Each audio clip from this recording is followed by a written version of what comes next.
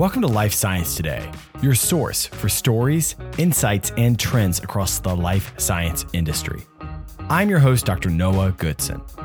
This week, double acquisition, private money, cheap deals, and a surprising $70 million launch.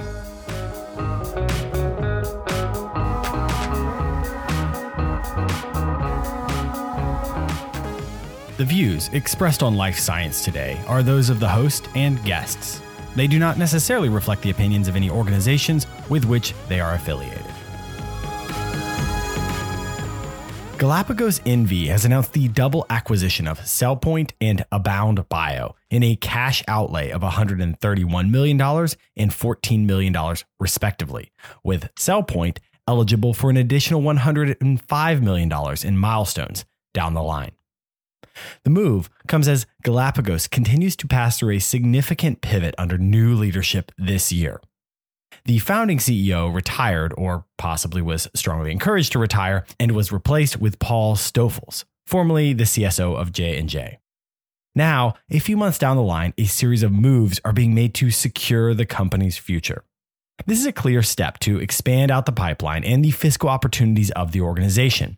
With the financial backing and partnership of Gilead, they are attempting to add more diversified CAR-T portfolio that basically builds stock perception in the midterm and perhaps positions them for some form of capital raise. CellPoint's value is around their CAR-T delivery and manufacturing pipeline. This should expedite and move in-house more of the cell therapy processes needed to scale, while AboundBio's human antibody libraries will be leveraged to generate more preclinical opportunities. At the same time, they're expanding towards in-house development and manufacturing capabilities. Galapagos has also returned the rights of a dual chitinase inhibitor to Molecure. This minor culling of their portfolio and internal expanded capabilities are probably just the beginning of a series of pivots that will try to generate drive, hype, and ultimately short/midterm shareholder value as Galapagos looks for more profitable cell therapy waters down the line.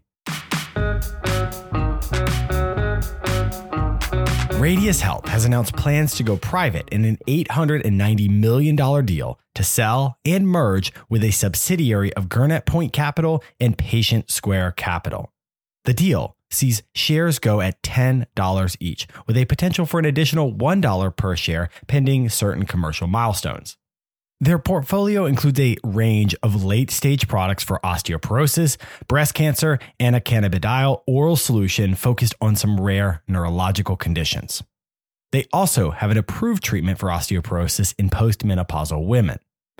The phrasing around the deal celebrates that this provides immediate value to investors.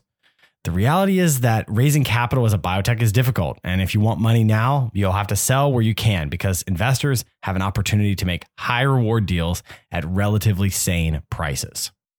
Radius Health looks happy to take their chips and go home. On the subject of relatively affordable prices, Ipsen has acquired Epizyme for $247 million, or $1.45 per share, and up to an additional $1 per share in milestones.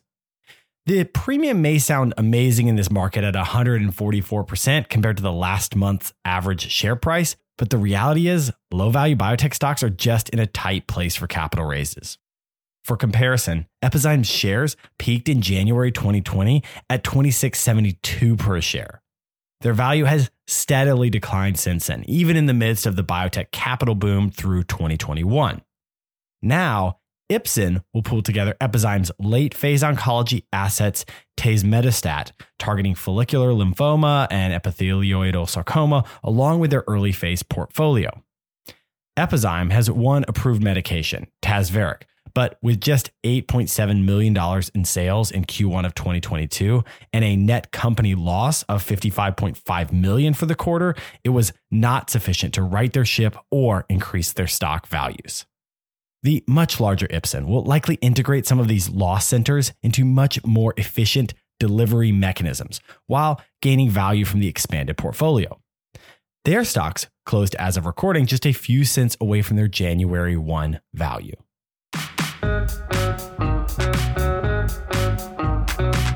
AboundBio has launched with $70 million and the goal of treating breast cancer using CRISPR screening and macrophage biology to drive immuno-oncology treatments. Like many early-stage biotechnology companies, this organization is pulling together key investors and exciting early-stage biology. The combination of multiple sophisticated technologies indeed opens up novel possibilities for creative products. But history suggests ventures like this often require significant time to actualize into clinical outcomes.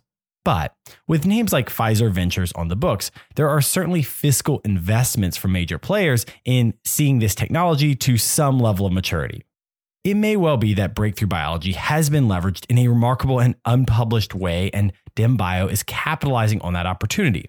However, this deal reminds me more of tech unicorn moonshots than the conservative, pragmatic maneuvers that are dominating most of the current market.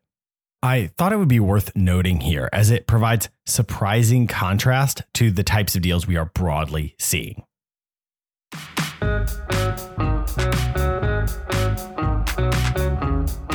Thanks for joining me for Life Science Today, your source for stories, insights, and trends across the life science industry. Learn more on lifesciencetodaypodcast.com. And if you like what you hear, please tell a friend. Once again, I'm Dr. Noah Goodson. I'll see you next week.